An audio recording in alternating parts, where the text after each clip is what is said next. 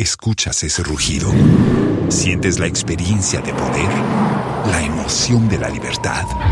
Ya estás preparado para vivir tu nueva aventura. Nueva Ram 1500, hecha para vivir. Ram es una marca registrada de FCA US LLC. ¿Escuchas ese rugido? ¿Sientes la experiencia de poder? ¿La emoción de la libertad? Ya estás preparado para vivir tu nueva aventura. Nueva Ram 1500, hecha para vivir. Ram es una marca registrada de FCA US LLC. Country.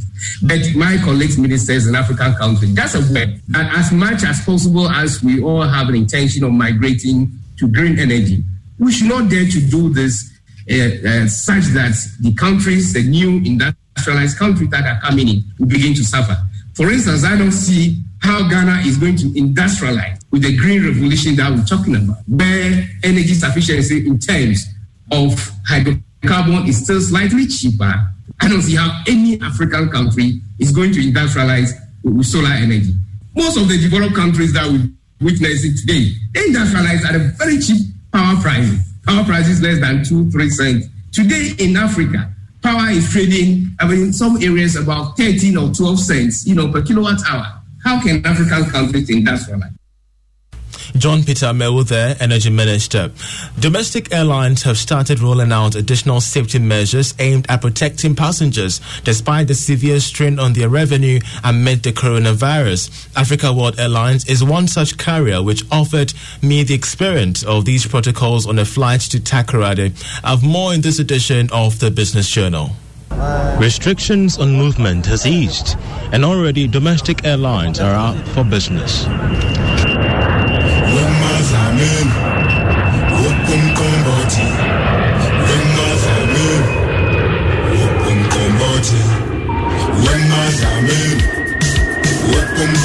We were granted access to the check-in section of Africa World Airlines. Here, passengers maintain their social distance. You will have to show your ID card to the attendant at a distance as they complete pre-departure formalities. For domestic airlines like Africa World Airlines, now is the time to win back the confidence of passengers. Profits are an afterthought. Sean Mendes is the Chief Executive Officer of Africa World Airlines. All in all, we've done everything we can to ensure that every step that we can take to ensure that passengers are flying safely with us has been taken. Data from the Ghana Airport Company Limited show that since May 1, passenger turnout from Accra to the two major domestic destinations of Kumasi and Tamale spiked from nearly 1,850 travelers per week to almost 2,800 passengers. Sean Mendes says the attention of passengers have now shifted from the kind of meals they would have to be served on board to how many times the plane they board gets disinfected. Today, the question is more along the lines of, when did you last clean the plane? Do you have extra sanitizer I can use on my hands and things like that? Making it to the boarding room, I see the departure hall of Terminal 2, which houses domestic flights with less activity. Basic security checks were done, after which we inched next to board the flight. Few minutes to take off, these passengers are off to Takoradi in 40 minutes. Seating arrangement all speak to social distancing measures. In fact, Africa World Airlines has reduced capacity from 50 to 24 passengers, less than half of its normal capacity. Touching down at the Takoradi Airport, a second phase of disinfection begins. So for the smaller flights, it takes 10 to 15 minutes to get the plane ready for the other passengers leaving. The whole plane is disinfected, sprayed, and then cleaned up. So when they come, they pick the passengers. It's cleaned again before they take the passengers. Then at the end of the day, total or thorough disinfection is done. This is the new normal. These officials are disinfecting every part of the plane, mostly used by passengers. Window slides, seat handles, everywhere. Yeah, I feel very, very comfortable. Yeah, very safe. Yeah. Africa World, they did their best from boarding to from checking to now, we're observing the safety protocol. So yes, I will say thumbs up Africa World. Any advice to prospective passengers out there who might feel concerned boarding the flights during this time? Yeah, the skepticism is all over, right? It's just about what the president said. It's a matter of us taking our own personal health into our own hands and ensure we'll observe the protocols he outlined. The future of air travel is bleak as the International Air Transport Association IATA, in its financial outlook for the global air transport industry, showed that airlines are expected to lose $84 billion in 2021. I'm Charles Ayeta reporting for Joy Business.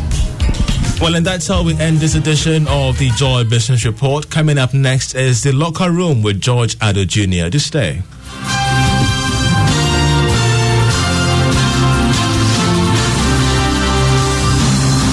As we continue to fight COVID-19 together, EcoBank offers you several ways to stay home, stay safe, and take control of your finances. Use EcoBank Mobile whenever, wherever, with or without an EcoBank account to send money through SMS and email. Also buy airtime, pay bills, and much more from the comfort of your home. For high-value transactions, use our internet banking services. EcoBank QR code enables you to make cashless digital payments when paying for goods and services. Download the EcoBank Mobile today from the Google Play Store, App Store, or from our Facebook page. Additionally, dial the short code *770# from any phone and start transacting. EcoBank cares. Remember to observe social distancing, wash your hands frequently, and don't touch your face. For further assistance, kindly call EcoBank Contact Center on 3225 anytime, any day, toll free. Stay home, stay safe. EcoBank, the Pan-African Bank.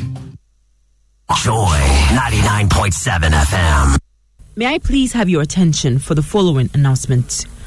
Osabari Ma Ajiman Oboehia II Krontihene Obusuapeni Danso Abram Na Ado Kaile Mo the First Obusuapeni Kojoboating Ajikum Justice S.A. Broby, former Supreme Court Judge and former Chief Justice of Gambia, Accra.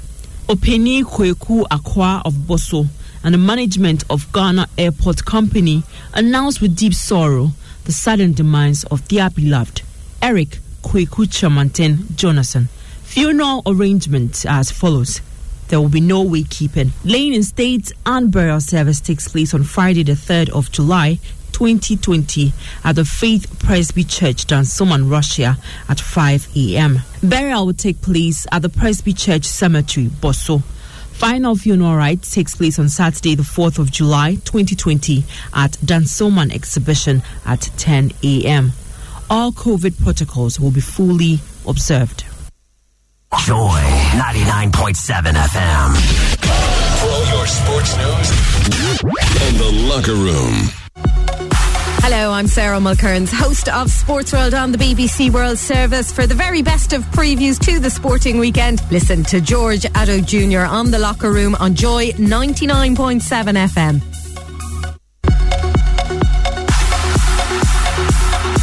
Hello, I'm Lee James, host of Sports World on the BBC World Service. For the best of previews to the sporting weekend, listen to George Addo Jr. on The Locker Room on Joy 99.7 FM. Live on radio, live online. This is The Locker Room on Joy 99.7 FM with George Addo Jr. It's a special weekend of great sports uploading. Like football, boxing, tennis and golf have made their comebacks. Motorsports is next to enter the fray. It's lights out, away we go. Verstappen gets an awful start. He's already been bypassed by the two Mercedes, Norris and Raikkonen as well. Leclerc leads from Bottas. Then comes Lando Norris ahead of Lewis Hamilton. Kimi Raikkonen then slots in behind them. And behind Raikkonen, Sebastian Vettel. And then comes Pierre Gasly and Antonio Giovinazzi. Great start for DRS, wide open. Gaining on the Ferrari. Switches early, Verstappen. Late braking. Leclerc this time might just have to give way as he goes off the track. And when he comes back on, Max Verstappen has just sent Holland into raptures. Yes, Formula One returns this weekend to a different world from the one of nearly 4 months ago, when the teams and drivers were preparing for the abortive opening race in Australia. This is the start of a hectic run of 8 races in 10 weeks across Europe, including 2 in Britain, which F1 hopes will be the start of a world championship comprising something like 15 to 18 races. We have a special preview of the Austrian Grand Prix ahead on the show. Football continues with La Liga's title race threatening to go down to the wire this season. Real Madrid have the advantage, but Barcelona are pressing hard to make a huge statement. The Catalans travel to Villarreal and Madrid are at Athletic Bilbao. In Italy, Juventus are looking to further stretch their lead, but Lazio and Inter Milan are not keeping a distance. We'll keep you across special games to come in Italy and in Spain. England is without a title race. The top 4 fight, which is struggling for the spotlight because of an equally intriguing relegation battle, is on. Who's going to strike it, and it hits the post and goes in. And Chelsea have equalised through the man who scored the penalty in the first half. Antonio, Yarmolenko might be through here, and Yarmolenko's been found on the edge of the box. Just really going to deal with. Here's Andrei Yarmolenko, and he scores for West Ham United in the 89th minute of the game. What a strike that is! Fernandes again scores this time. Hit the post earlier. No mistake now. Pogba and Fernandes linking brilliantly. All the way across goal, and what a finish that is. Oh, Bruno Fernandes from Gordon, and a brilliant finish from Richarlison. What a wonderfully worked goal by Everton. The youngster very much involved, and Richarlison hammered it home. The top 4 contenders travel to the relegation-threatened sides this weekend. Chelsea visit Watford, Manchester United face Bournemouth, and Liverpool up against Aston Villa. With Manchester City clashing with Southampton, we have a special preview ahead. If you'd like to send us your messages, we'd love to read them via social media accounts 0244 340 on WhatsApp, joy/99.7 on Facebook, or at JoySportsGH on Twitter. We'll be on the African continent to assess CAF's decision to postpone next year's AFCON to 2022 and discuss the novel Women's CAF Champions League. And we try to understand how the Ghana Football Association intends to restructure its new season amidst the COVID-19 pandemic. Time to talk about what the world is talking about in the world of sport. Hello from me, George Ade Jr., and welcome.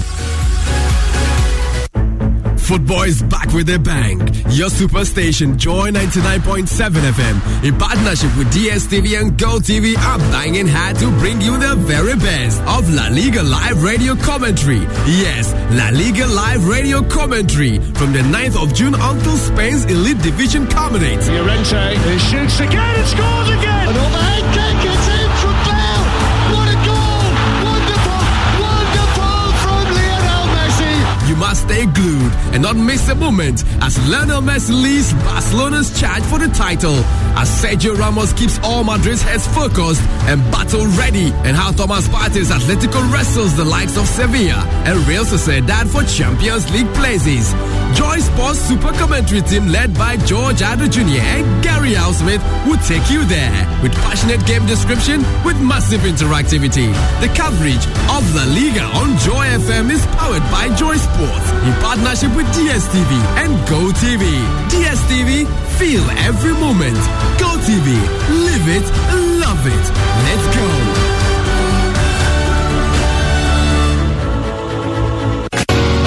Live on radio, live online. This is The Locker Room with George Ade Jr. So thanks for staying with us on The Locker Room. Remember, you can send us your messages via WhatsApp line 0244 340 437. And there's no better place to begin than on the continent. To their first choice goalkeeper, Boubacar Barry, to win the Cup of Nations for Ivory Coast. He's done it. Côte d'Ivoire have beaten Ghana in a penalty shootout, as they did 23 years ago, to become champions of Africa. Deflections taking the ball into the back of the net. It's absolute madness that's taking place here. It comes Osane and it just goes flying up in the air and over behind the goalkeeper, and no one can quite believe it. And the referee blows the whistle. Algeria are champions of Africa.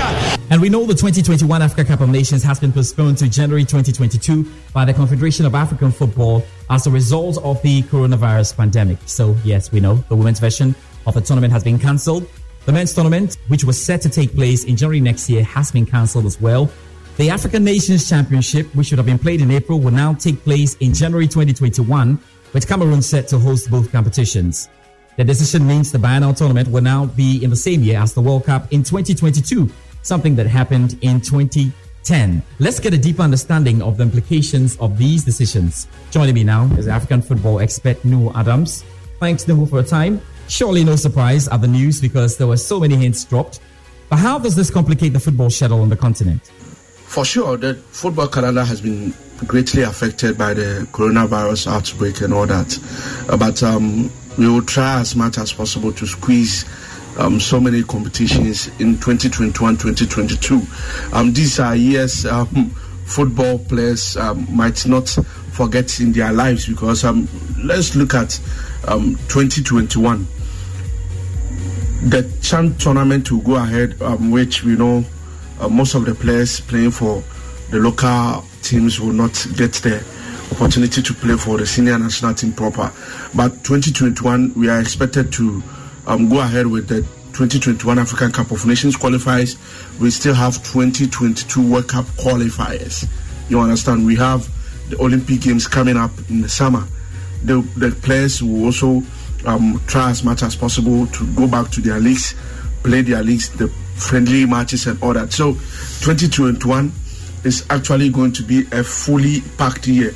Aside that, I think 2023 African Cup of Nations qualifiers might also start in 2021 before the actual tournament in 2022. In 2022 already, the AFCON is fixed at January, February, and we still have the World Cup to come along the line, with AFCON 2023 qualifiers also probably coming up in the year 2022. So I can tell you we are having 2 packed years ahead of us, and it's going to affect the football calendar. But we have no option. The coronavirus brought us this far, and I think it's okay. Yeah, Nuhu, players are expected to deal with a heavy schedule of a World Cup and the African Cup in the same year. Now, that happened most recently in 2010. But the demands of the modern game are fast becoming exhaustive. What do you think? Well, it is good that the players are well informed or well aware of what is ahead of them in the next 2 years. That's 2021 and 2022.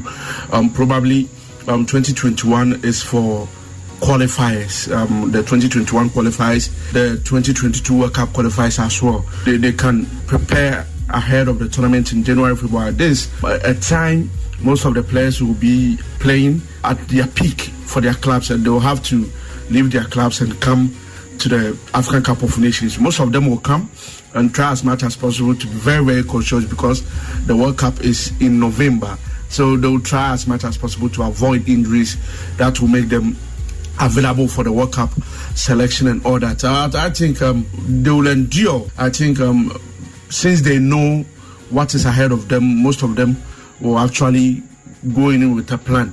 It is a very difficult moment, but I think the players will have to endure.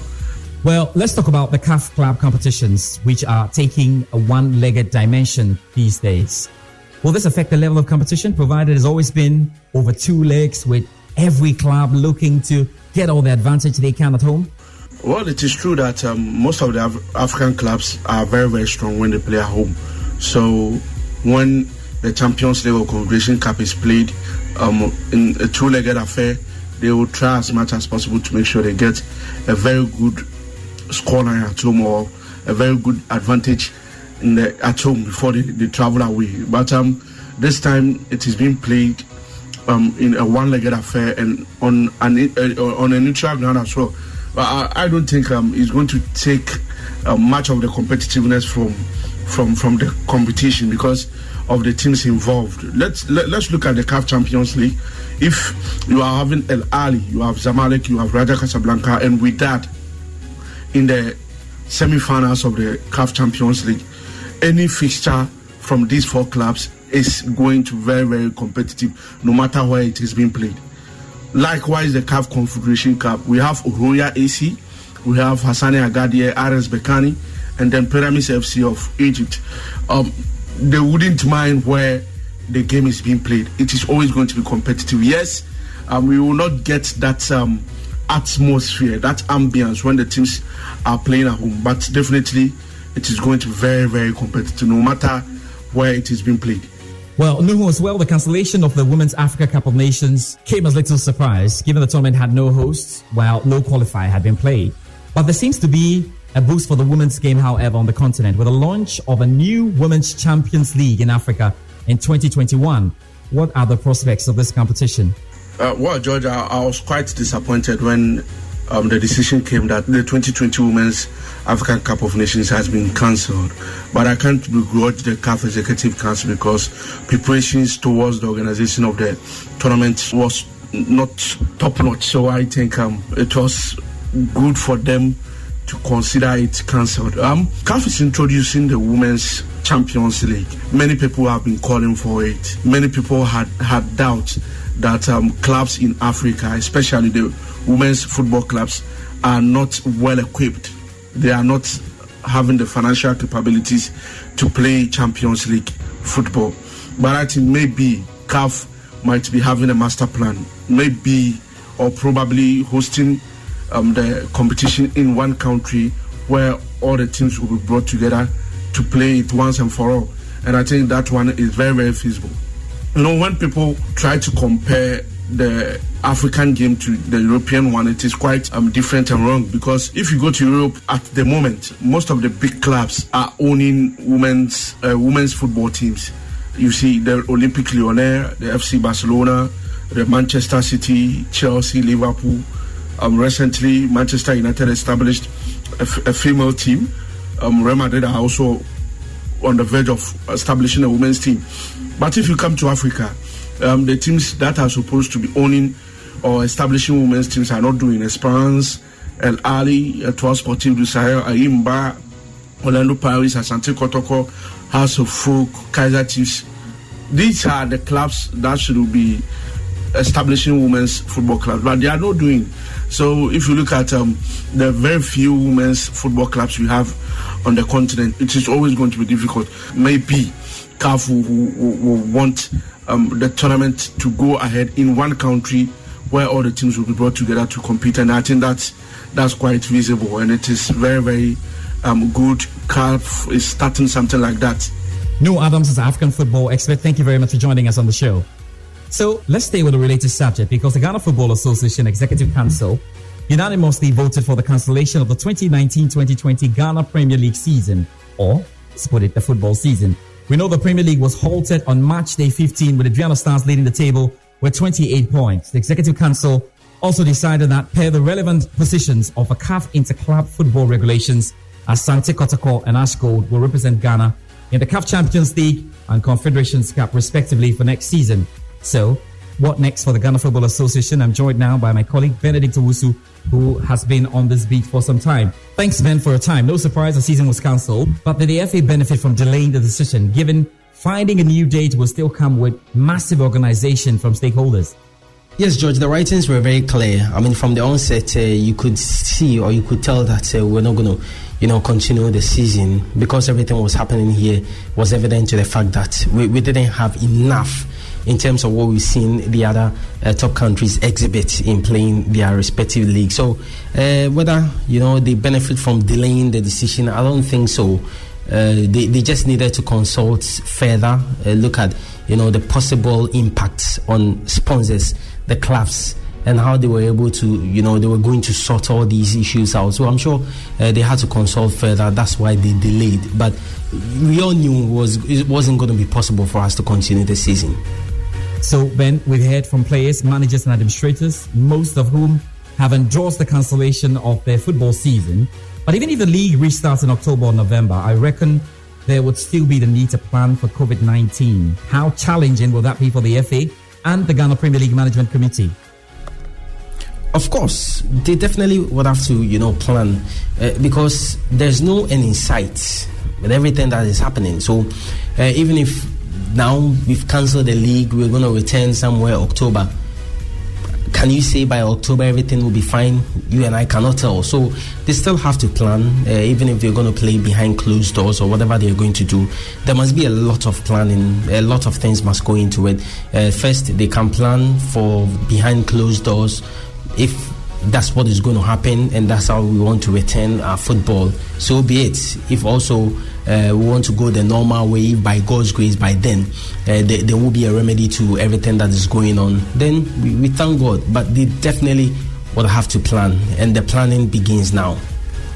Now, Ben, how closer are we to knowing the new dates of a new football calendar? And do sponsors have the will to stick with the FA during this period? Well, in terms of knowing how closer we may be, knowing the new start date for the season, George, I think that will take a bit of a time, because now, as I mentioned, yes, they have to plan, but in terms of setting a date, they would have to hold on, because now you would have to consider the circumstances, the situation in which you had to cancel the league. Are those situations still around?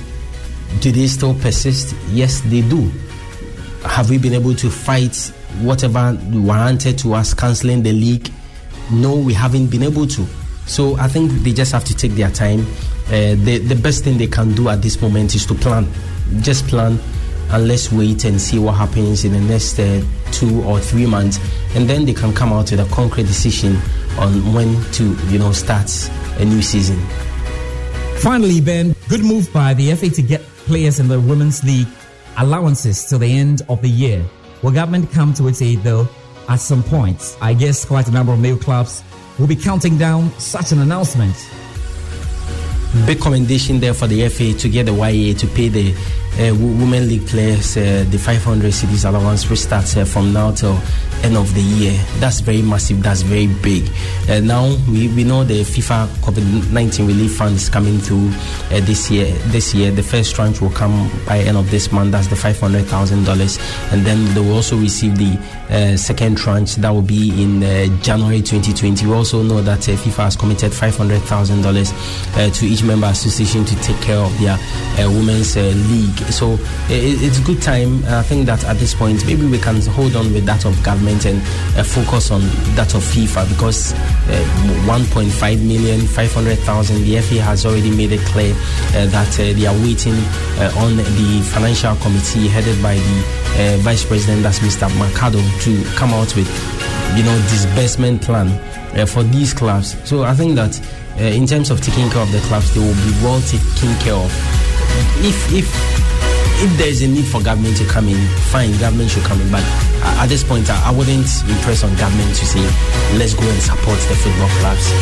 FIFA is there, and they are giving them money for the clubs, $500,000, another 500,000, 1.5. Charlie, it should be okay. Thank you, Benedict, for your time on the show. Live on radio, live online. This is The Locker Room with George Addo Jr.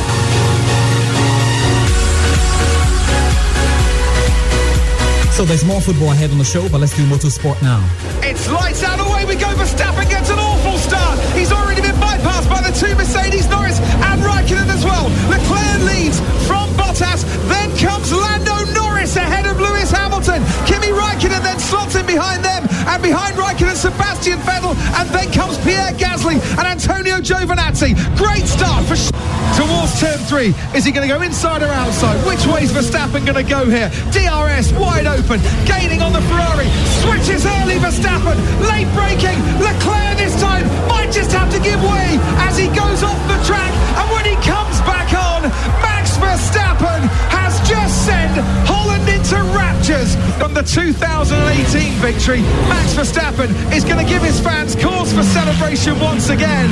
It's 1, 2, 3, 4, 5, 6 victories in Formula One for Max Verstappen, and this, number 6, was very much the best. So Formula One returns this weekend, and like much of the rest of society, is tentatively emerging from coronavirus lockdown. And the location chosen is the isolated environs of Austria's Red Bull Ring. The season, which had been shut down in Melbourne back in March before a wheel turned in anger, restarts with 3 races on consecutive weekends. 2 are on the compact but demanding track in the foothills of the Styrian Alps, followed by a 3rd at the Hungaroring outside Budapest.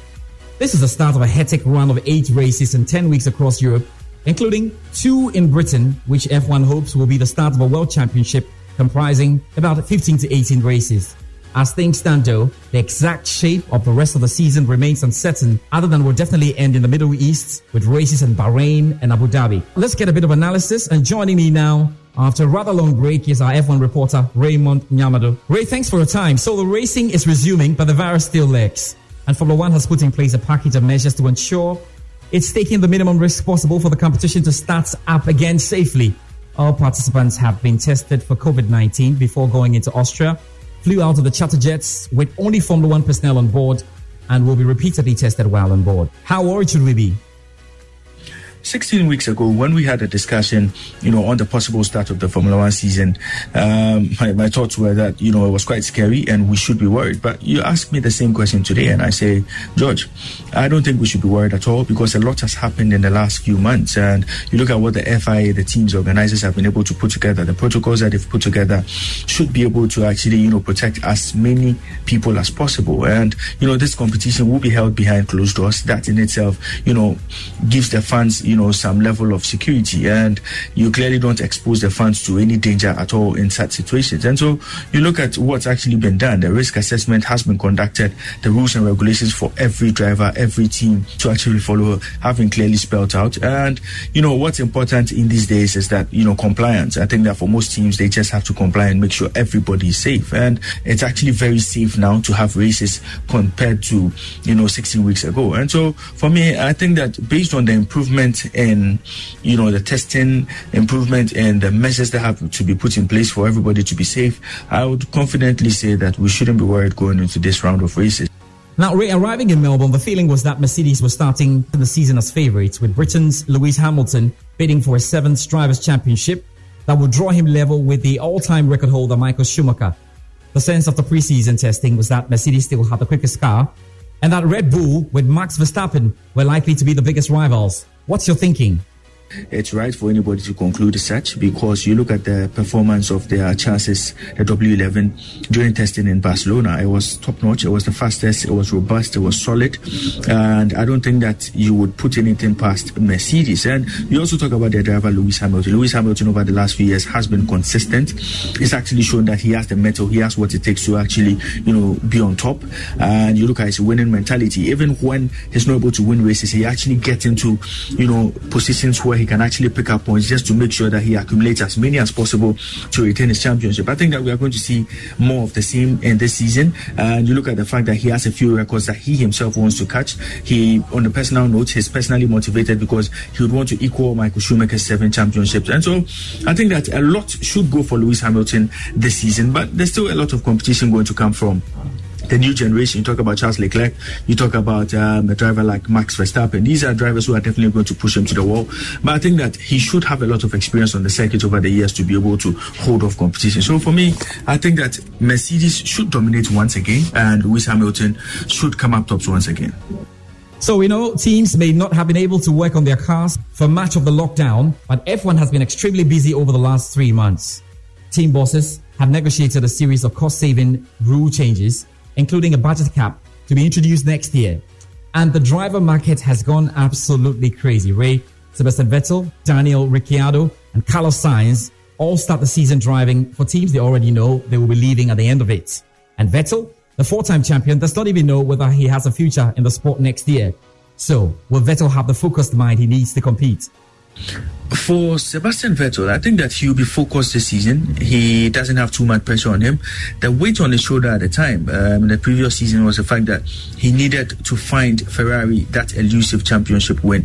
And so that put a lot of pressure on him. And so going into a season where he knows that, look, his time is done at Ferrari, I think that takes a bit of pressure off him. And he does have a point to prove. He would want to prove to Ferrari that, look, I still have what it takes. I didn't win 4 championships by fluke. I think that, he's a good driver.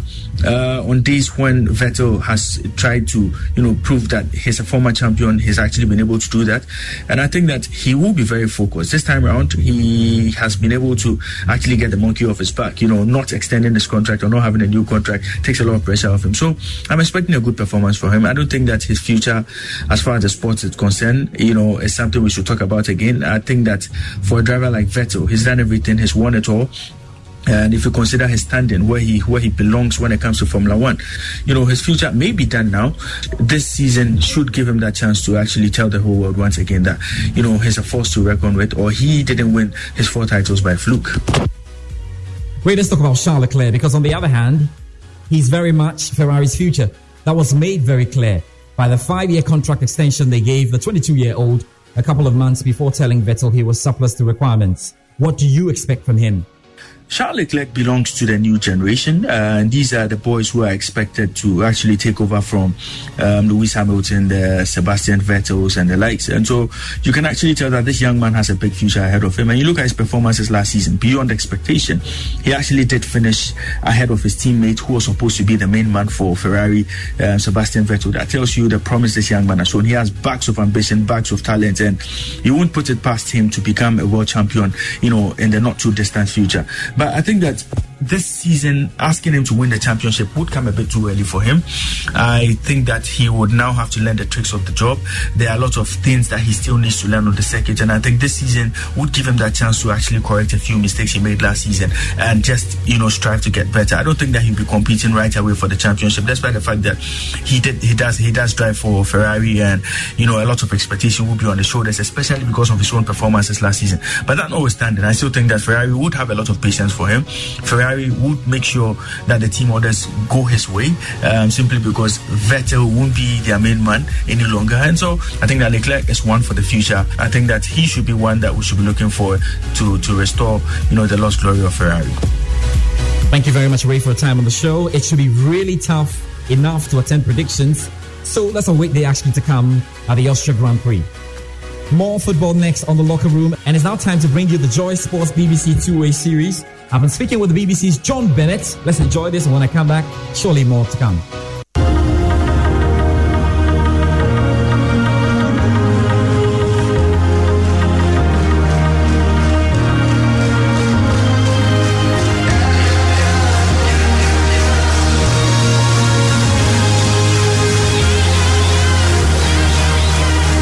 Thanks, Sean, for your time this weekend. And let's start with Chelsea, who lost all 3 points at West Ham in midweek. Lampard's side has put on massive attacking performances since the restart, but the defence cannot quite match up. How does Lampard fix this issue? Yes, nothing against Chelsea, but part of me, George, was relieved that your Chelsea lost against West Ham, because it means I don't have to talk about your Chelsea beating my Leicester City at the weekend in the FA Cup. But no, it was a fantastic game. I thought West Ham Chelsea, I know if you're a Chelsea fan it wouldn't have been much fun, but I really thought it was the best game since the restart. End-to-end football towards the end. Yarmolenko with a brilliant finish to win it. I thought Pulisic was fantastic before that for Chelsea. I really thought he was the man who was going to deliver the victory for Chelsea. It was very, very surprising. I thought Chelsea would walk that game because West Ham have been really poor since the restart. They were poor before that as well, but particularly since the restart, I thought they'd showed a lack of ambition, quite negative, whereas Chelsea had really impressed me. So it came out of nowhere. I don't think it needs a big fix, I have to say. You're right to point out the defence. I do like Antonio Rudiger. I would just like to have someone else next to him, very experienced, strong defender, to be able to complement what he does. So I think in the transfer market, that's what Chelsea need to do. They've signed 2 brilliant attacking players in Werner and Ziyech. Now I think they need a centre-back. And maybe the full-back is an issue as well. I mean, Alonso was poor. He's always poor going backwards. I think going forwards he's fine, but his tracking back was horrendous. Azpilicueta isn't getting any younger.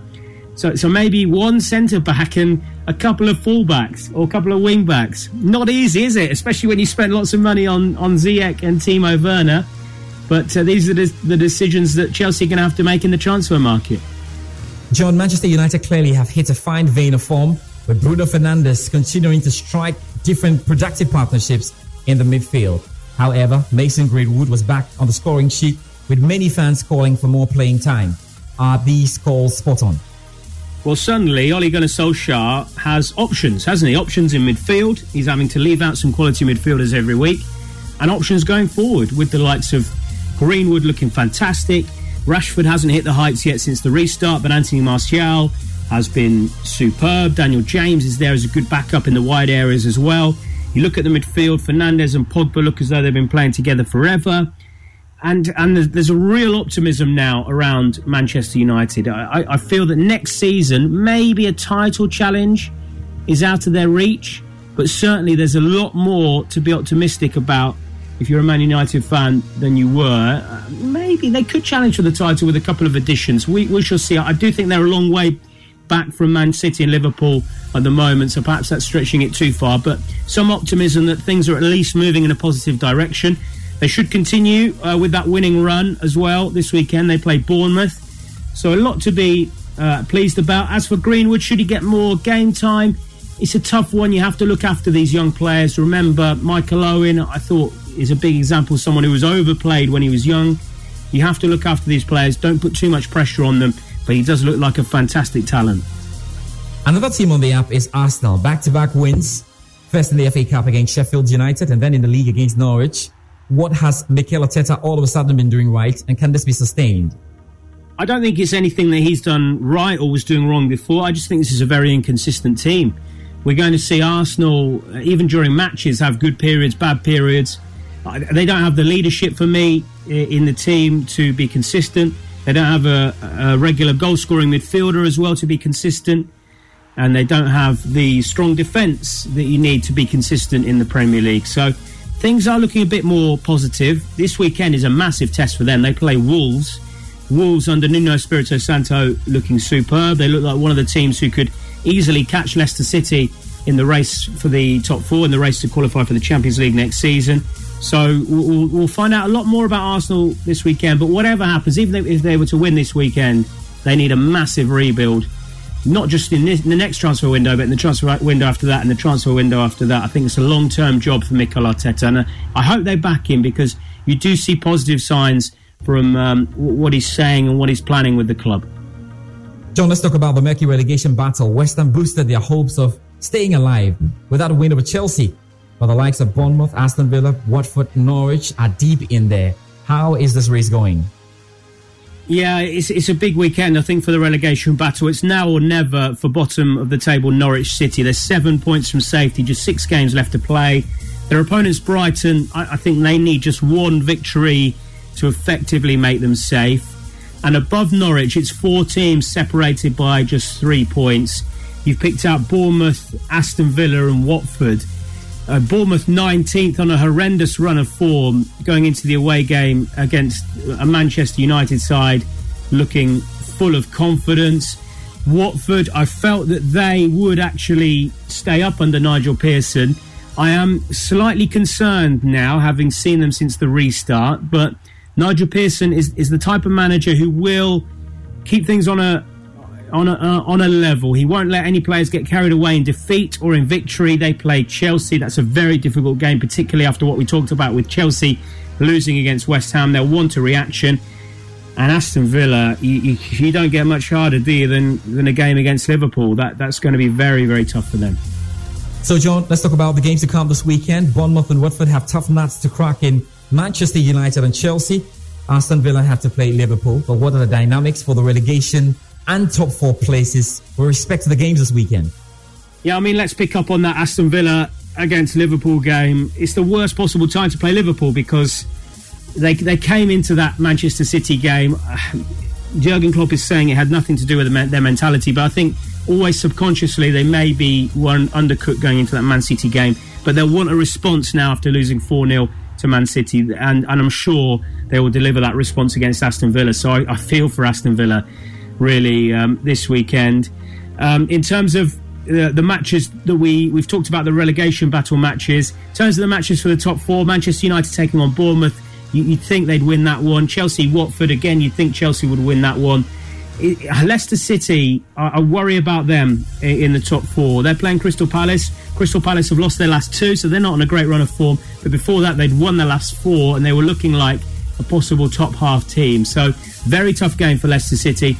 They need a win to get back on track. Only 2 goals since the restart as well. They don't look like scoring. Jamie Vardy is looking very, very quiet at the moment. So a big game for Leicester this weekend. John, let's end with some transfer rumours. What's the inside story first to Leroy Sané's decision to leave Manchester City for Bayern Munich? And are there any potential moves you're tracking at the moment involving EPL's Big Six? Well, it was all about the contract issue. He had 1 year left on his contract. Manchester City had offered him a new contract. He didn't accept it, whether it's money, whether it's he wanted to move back to Germany. So he's gone back to Bayern Munich. Brilliant move for him. Brilliant move for Bayern Munich as well, who've made some very canny signings lately in the transfer market. Other moves, Victor Osimhen, the Nigerian striker, has been in Naples this week discussing a possible move from Lille to Italy. There is some talk that he doesn't want to go to Italy, he'd rather go to the Premier League. And Lille, I'm sure, although they don't want to lose him, they desperately need the money. They're in a bit of financial trouble at the moment, Lille, so they'll want that move to go through. Let's see, it seems to be the ball seems to be in his court as to whether he wants to go to Italy or the Premier League. I haven't seen or I haven't heard about a Premier League offer yet, so Napoli I think is probably his most likely destination, but that's another one to look out for. And a player I mention almost every week, I think, Kai Havertz, playing for Bayer Leverkusen against Bayern Munich this weekend in the German Cup final. Could be one of his last appearances for Bayer Leverkusen. He is linked with a move this summer. Now let's find out the special games to chase this weekend, and my colleague Moses Eboa has her up. Let's start with the Spanish La Liga, because it looks like Real Madrid, with 5 matches to go, are on the verge of securing their 3rd title in the last decade, as Sergio Ramos kept his nerve to score a late penalty and secure a 1-0 home win over Getafe on Thursday for a 6th consecutive La Liga victory, taking Zidane's side 4 points clear of Barcelona in the title race. Later this Sunday, early kick-off 12 p.m, Madrid could get the chance to stretch the gap to 7 points when they travel to Athletic Club, before Barcelona at 8 p.m. play away to Villarreal, who need all 3 points to keep their top 4 hopes alive. Elsewhere, Thomas Partey's Atletico Madrid 3rd know only 3 points will suffice when they take on Mallorca at home later today, because anything apart from a win will be detrimental to their top 4 finish, as Sevilla 4th are just 2 points behind them. Sevilla will take on Eibar on Monday. In the Italian Serie A, table toppers Juventus will play host to city rivals Torino at the Allianz Stadium on Saturday for the latest edition of the Turin Derby. Torino currently occupy 13th place in the standings with 31 points, 6 points behind 18th place Lecce. Torino will want to ensure that they don't get involved in a late-season relegation scrap, and their safety will be of paramount importance. Juventus, on the other hand, sit at the top of the table, 4 points ahead of second place Lazio. Speaking of Lazio, their pursuit of leaders Juventus will continue on Saturday night when they welcome top 6 hopefuls AC Milan to the Stadio Olimpico for what should be an enthralling clash. In the other clashes on Sunday, Inter Milan will host Bologna, Atalanta will travel to Cagliari, and a befitting game to wrap it all up on Sunday will see Napoli take on Roma. And in England, as the battle for top 4 finish takes centre stage in the Premier League, much focus will be on the games involving Leicester, Chelsea, Manchester United and Wolves, as all these teams stand a chance of finishing 3rd and 4th and be part of European elite club competition next season. 3rd place Leicester City will host Crystal Palace on Saturday. Manchester United will take on beleaguered Bournemouth, Wolves versus Arsenal, and later in the day Chelsea take on Watford. Don't forget that even the team that finishes 5th can still qualify for Champions League football next season. If Manchester City's appeal against their 2-year European ban is unsuccessful, City will know their fate on July 13. Live on radio, live online, this is The Locker Room with George Addo Jr. Tell us next on The Locker Room, and we should have been talking about one of the Grand Slams at this time of the year. Had we not had the pandemic, the Wimbledon Tennis Championships would have gotten underway, with reports coming in daily from Centre Court at the All England Club. But like many events, it's been cancelled because of the COVID-19 pandemic. So, what are the financial ramifications of all of these? Let's speak to the BBC's tennis commentator, Russell Fuller. First, Russell, it must be odd not being at the All England Club, filing your usual excellent reports and running tennis commentary on the side. Yeah, I feel a little bit sad, I have to say. I'm trying not to think too much this summer, like a lot of us, I'm sure, about what might have been, and try and carpe diem, seize the moment, carry on with life as it is right now. But the opening day of Wimbledon and that walk, normally past those who are camping out in the queue to Centre Court and to the BBC commentary box, is a very special one. And then the chance to commentate on the opening day of the championships, one that I'm very much missing this year. Instead, this morning, I found myself at my local garage having the air conditioning topped up in my Ford Fiesta. Not quite centre court, is it? Not quite. Well, Russell, over the past weeks, we've been looking at the financial impact of coronavirus on different sports. How will the All England club fare following the cancellation of the competition this year?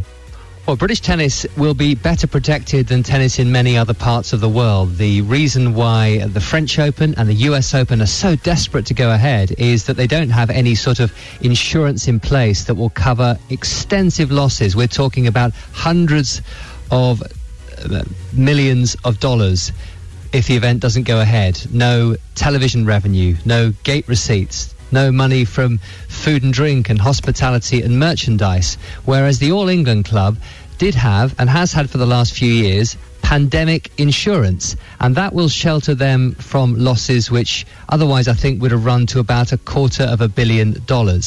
I've been talking to Richard Lewis, who is the chief executive of the All England club. He thinks that the finances of British tennis therefore won't be severely. The profits go to the Lawn Tennis Association, the governing body for tennis in the UK. The claim is still to be sorted through. There are 10 companies involved. He tells me it will take several months to come up with a final figure. But what of next year?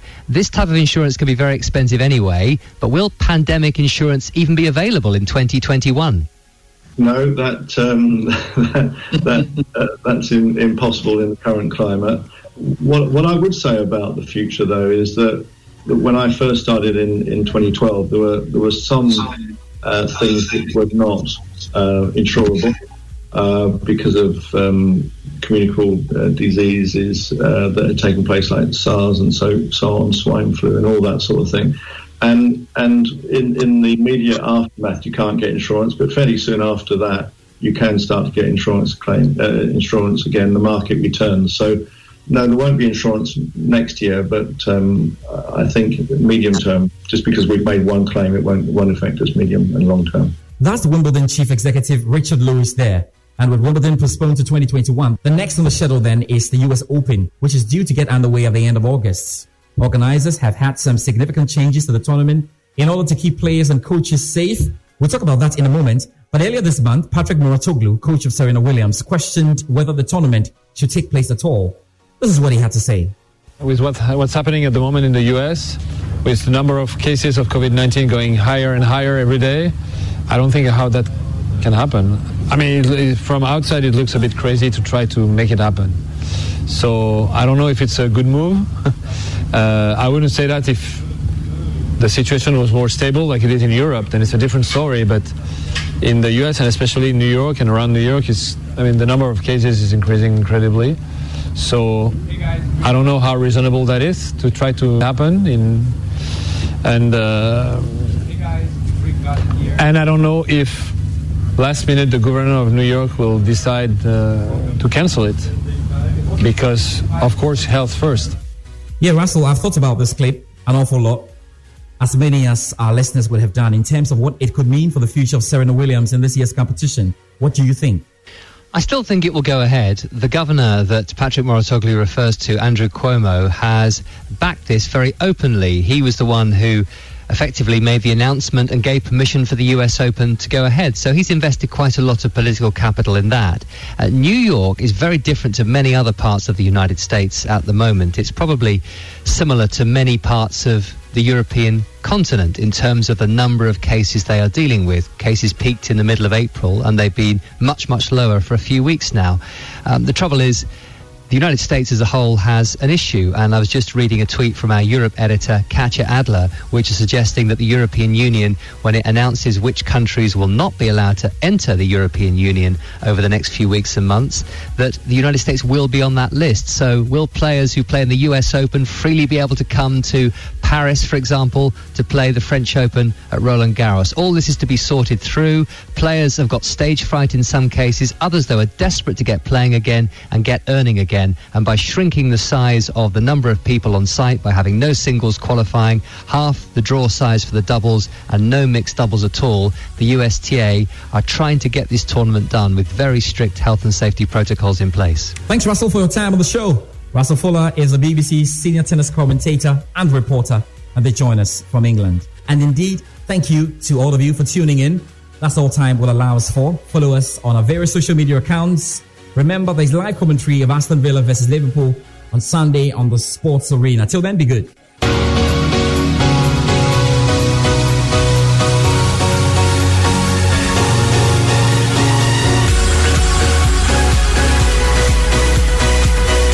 Thanks for listening to The Locker Room on Joy 99.7 FM. The podcast will be available online at myjoyonline.com in 30 minutes. This production was powered by Joy Sports and supported by the BBC. Los mejores viajes nacen en la carretera, pero este comenzará en tu mente. ¿Escuchas ese rugido? ¿Sientes la experiencia de poder? ¿La emoción de la libertad? Ya estás preparado para vivir tu nueva aventura. Nueva Ram 1500. Hecha para vivir. Ram es una marca registrada de FCI US LLC. BBC World Service.